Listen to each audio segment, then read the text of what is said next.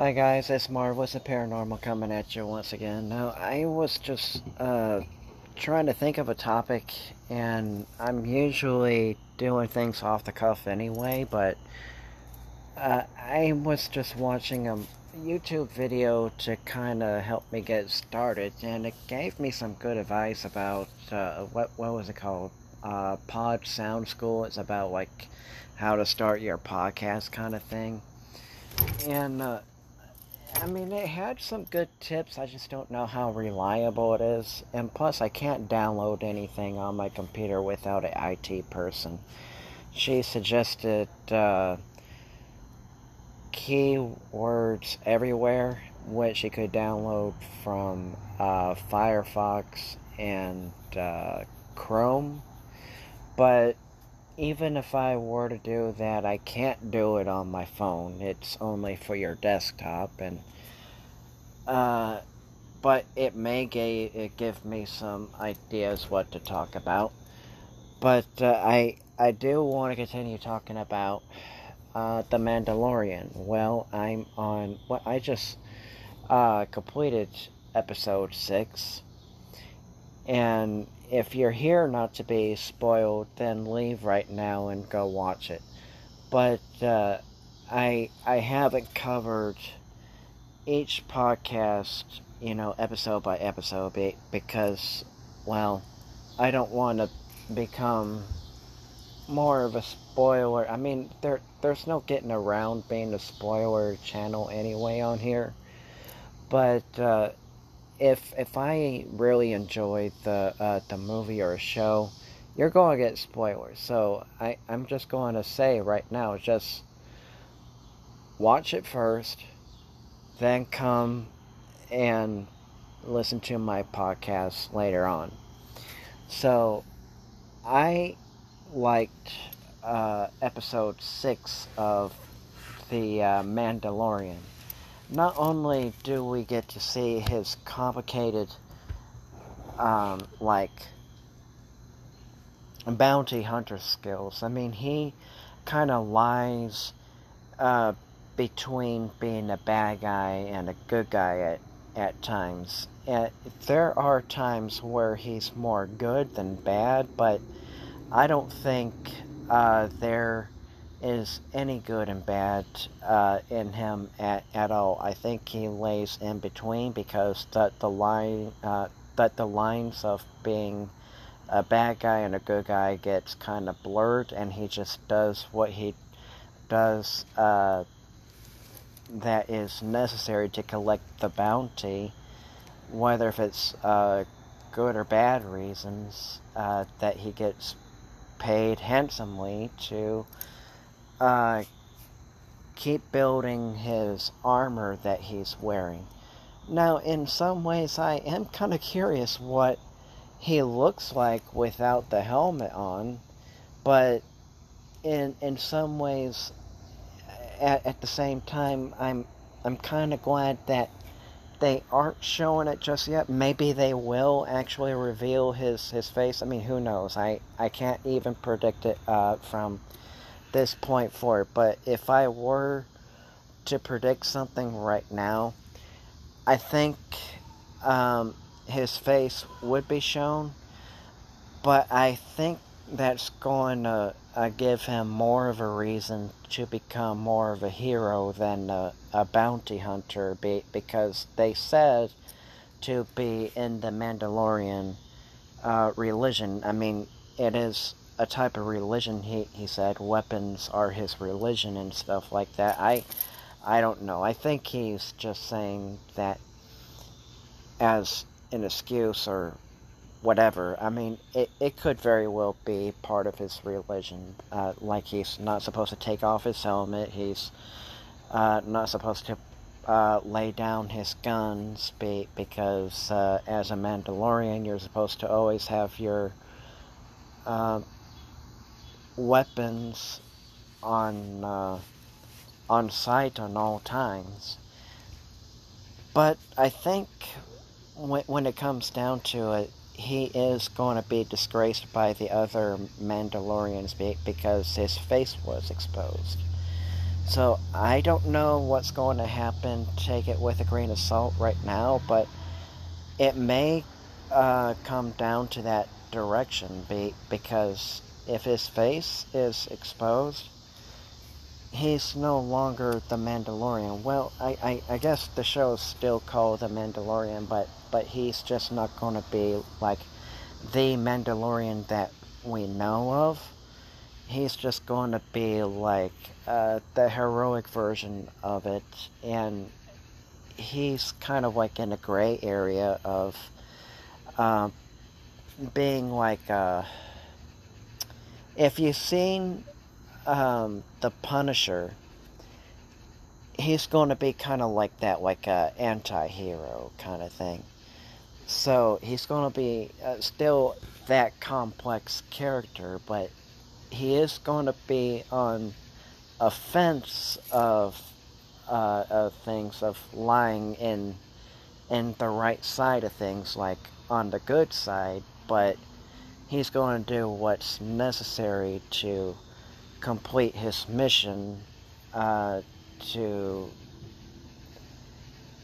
not only collect his bounty. I don't know if he's going to be a bounty hunter anymore if his face is exposed, but he's going to do whatever is necessary to survive at this point if bounty hunters are after him this time. So that's what I'm kind of thinking. He's going to be kind of like Punisher or Deadpool kind of thing. He doesn't break the fourth wall like Deadpool, but that would have been interesting. Actually don't listen to me right there. But it would have been interesting to see him break the fourth wall, just to speak things out loud. I hope they actually don't do it because they're going to be making Star Wars more of a joke there anyway, if they do that. But he is going to be kind of like an anti-hero, where he does things for good, but he does bad things to get the mission and the enemy either killed or put away somewhere, and that way he continues to survive as this Mandalorian bounty hunter kind of thing.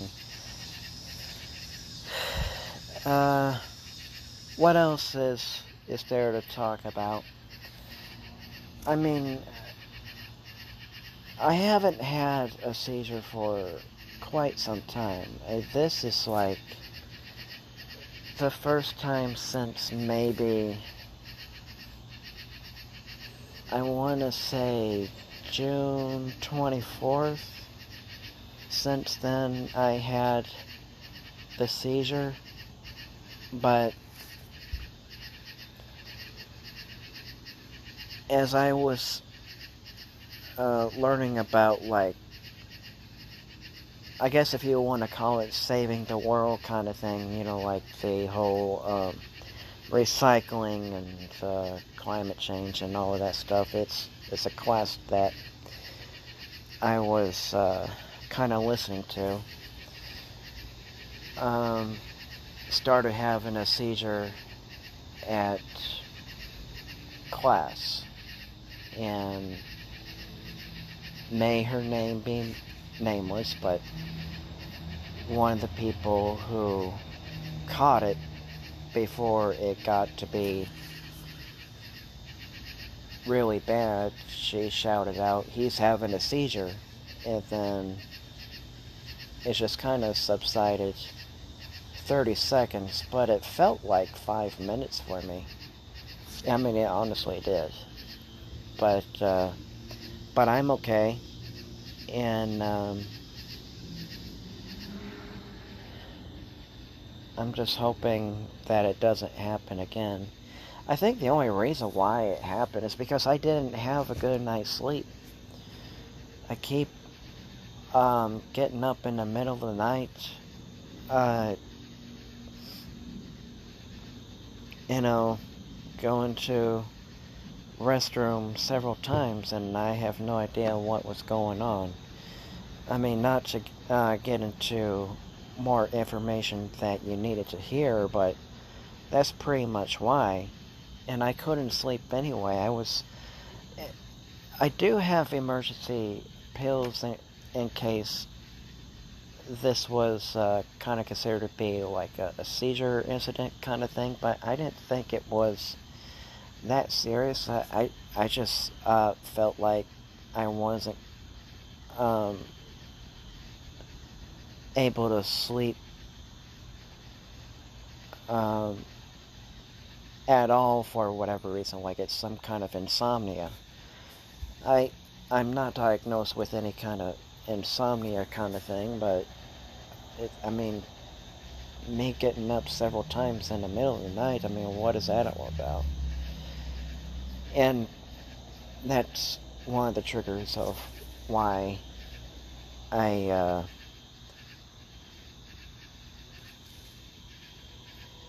I kept getting up in the middle of the night. And I should come back on here talking about paranormal stuff. It's kind of hard to come up with anything paranormal because I feel like I've talked about everything.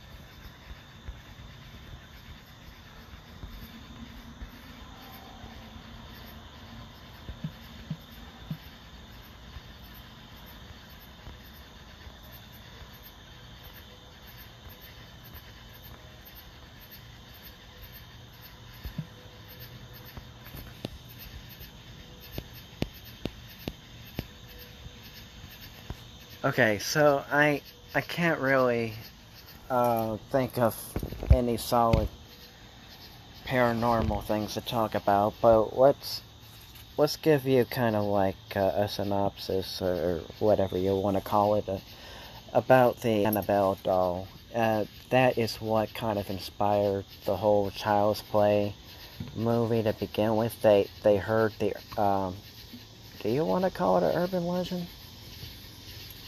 It's either like a urban legend or like a creepypasta of sorts. I mean, you could take it with a grain of salt or accept it as fact. Whatever your decision is, that's totally up to you, or don't believe any of the stuff at all. But anyway, I'm entitled to my own opinion. I believe this actually happened more or less this way. I just want to say that I don't know if I covered this before. I kind of feel like I have, but there's a doll called Annabelle. They made a movie out of it, and she's not a porcelain doll. Let me just make that clear right now. She's more of a Raggedy Ann doll. The way how they do it in Hollywood is that they want to make the doll look creepier than just an Annabelle doll. So they went the porcelain doll route. But the story, more or less, is still the same. The nurses were coming home from college. I guess they're trying to get their degree or certification to become nurses. And find a note at their door. It gets kind of sketchy from here, and then they throw the note away. It appears, and then Annabelle appears, and then they try to throw her away as well, and then there's a knock at the door, and then she's at the door, then you hear like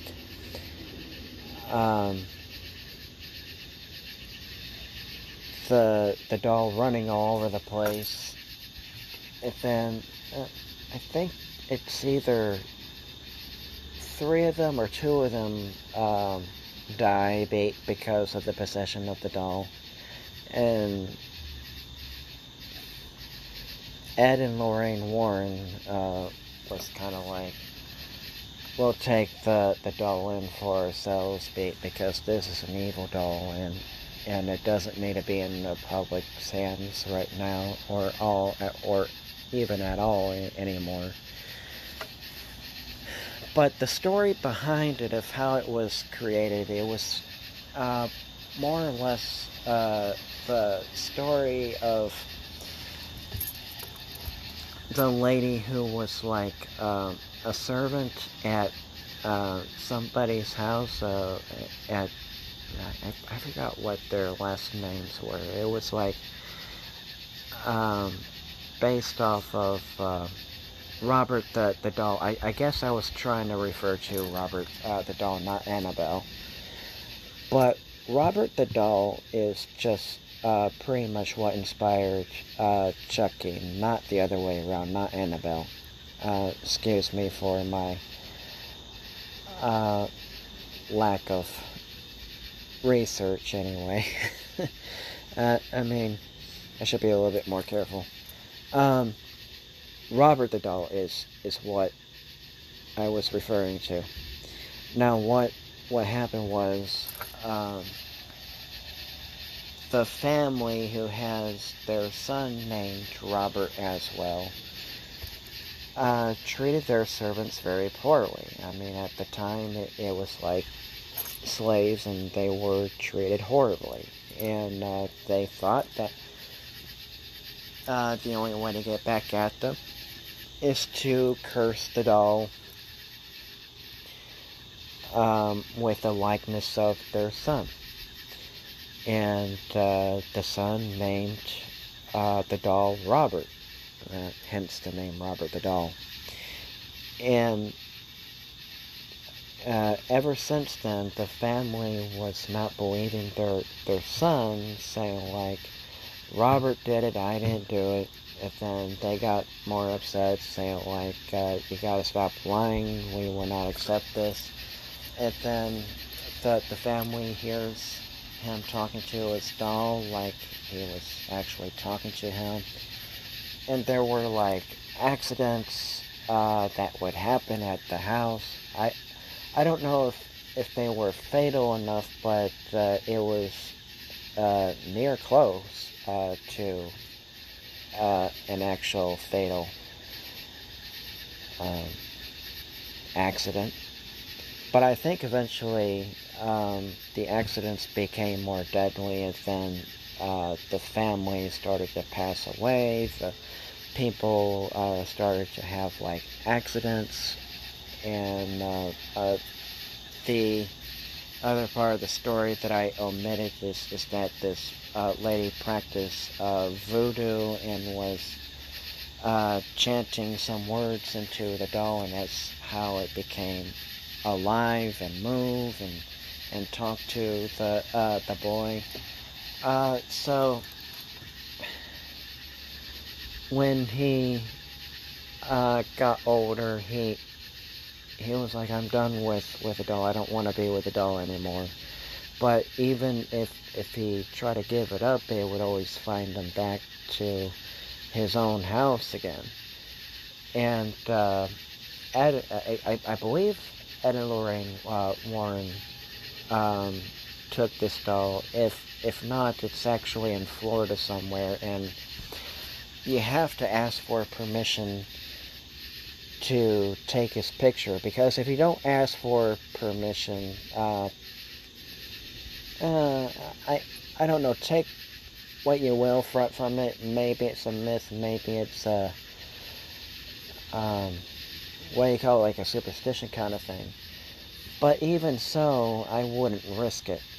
But there are people I heard say that they didn't ask for permission from Robert to take his picture, and they were cursed, and they either were in a fatal accident or not in a serious accident, but still was able to write to the museum apologizing to Robert, saying sorry for not asking for permission to for taking your picture at the time. Could you wipe away this curse, please? And usually he does do just that, and things become normal again. Now, that depends on your definition of normal, because what's normal anymore? But if it were me, I don't want to try to provoke it. I just wouldn't. I think if there's any truth in it, I'll ask for Robert's permission if I were to take his picture if I were down in Florida. But, you know, better to be safe than sorry. I mean, I believe in spirits, but if there's any part of evil spirit living inside of Robert the doll at all, I don't want him coming after me. In the glass encasement or not. I mean, they say that he moves inside the encasement without anybody touching it at all. I mean, you could start to think that somebody moves him in the middle of the night in the encasement, but the rule is that nobody can touch Robert the doll in the middle of the night, even if it was to make him sit in a new position, let's say. And they were given strict rules not to touch him at all. So, with that being said, he is either alive spiritually, or there's another explanation of what's going on. I don't have any theories. I'm taking it for what it is right now. I believe that this doll is alive, and so did many others when they experienced accidents and curses from this doll. I mean, I'm willing to accept that this may be real, but if there's another explanation, I'm open for alternative explanations too, to make us feel more at ease. But I'm a spiritual person. I'll say this is real. This is actually fact.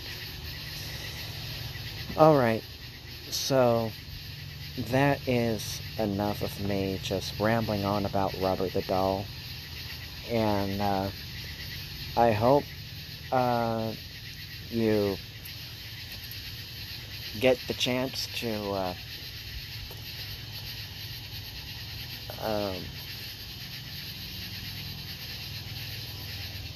like review this podcast, share it. Voicemail me. Don't be shy on sharing or voicemailing me as well. And as always, this is Marvelous and Paranormal coming at you once again.